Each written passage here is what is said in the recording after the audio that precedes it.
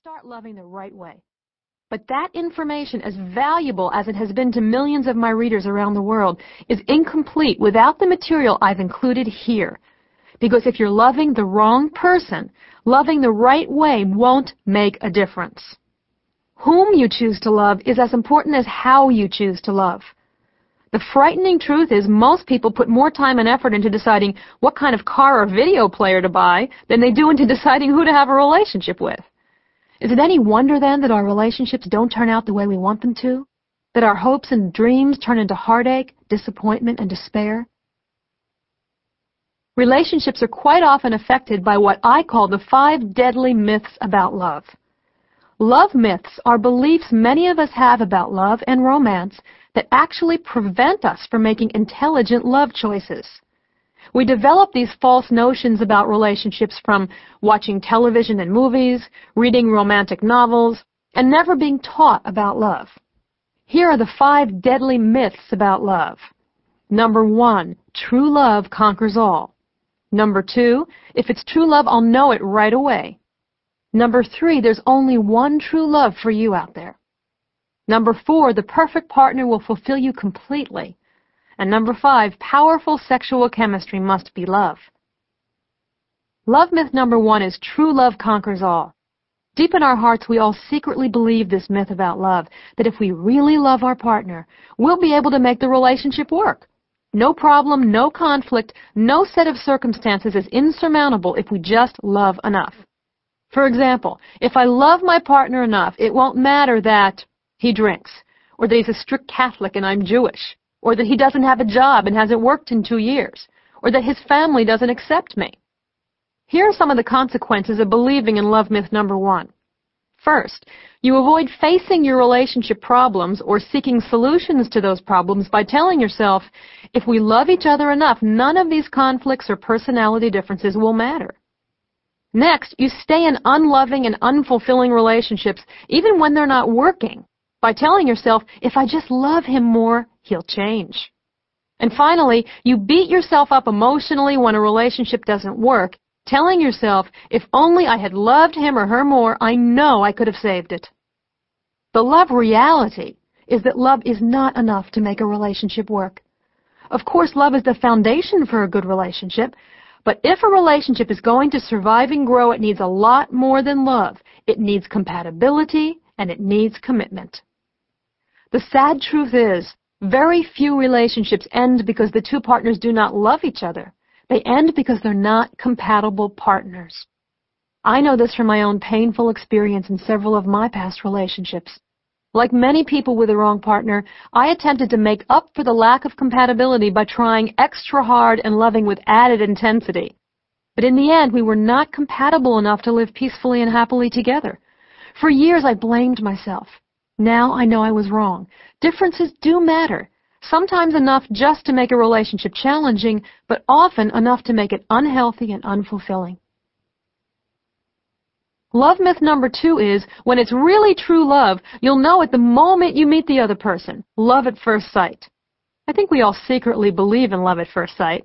I remember first hearing this myth when I was a young girl, and I longed to be swept away during a powerfully romantic moment in which I'd look into a man's eyes and know instantly, without a doubt, this was my lifelong soulmate. Well, you can call it love at first sight or instant chemistry, but the possible problems are the same if you believe in love myth number 2. First, you dwell on the intense connection or chemistry and avoid examining the rest of the relationship.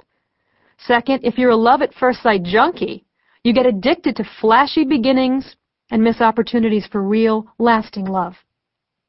Love at first sight junkies often look for all the wrong qualities in a mate and overlook the right qualities.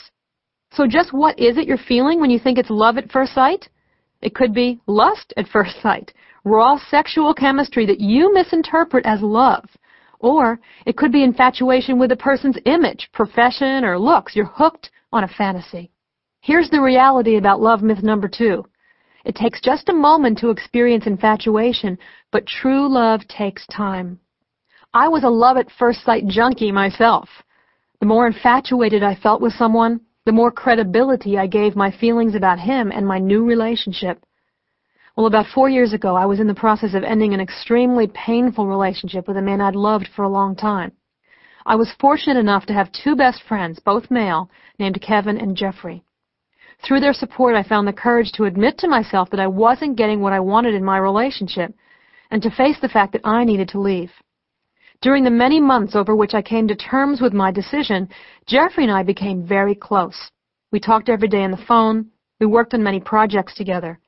One evening, as Kevin, Jeffrey, and I were discussing some business, Kevin said, "What's going on with the two of you? You look like you're in love." When we both insisted that we were just friends, Kevin smiled in disbelief and said, "I'm going to leave you two alone for a minute to talk about it," and he left the room. For a moment, Jeffrey and I looked into each other's eyes, and then we both started to cry. Kevin had put something into words we'd both avoided talking about, or even admitting to ourselves, that we were indeed falling in love. And in that moment, I truly wanted to believe that my feelings for Jeffrey would fade, because I couldn't totally accept the fact that I loved him. You see, like many love-at-first-sight junkies, I didn't trust my feelings for someone unless they hit me over the head.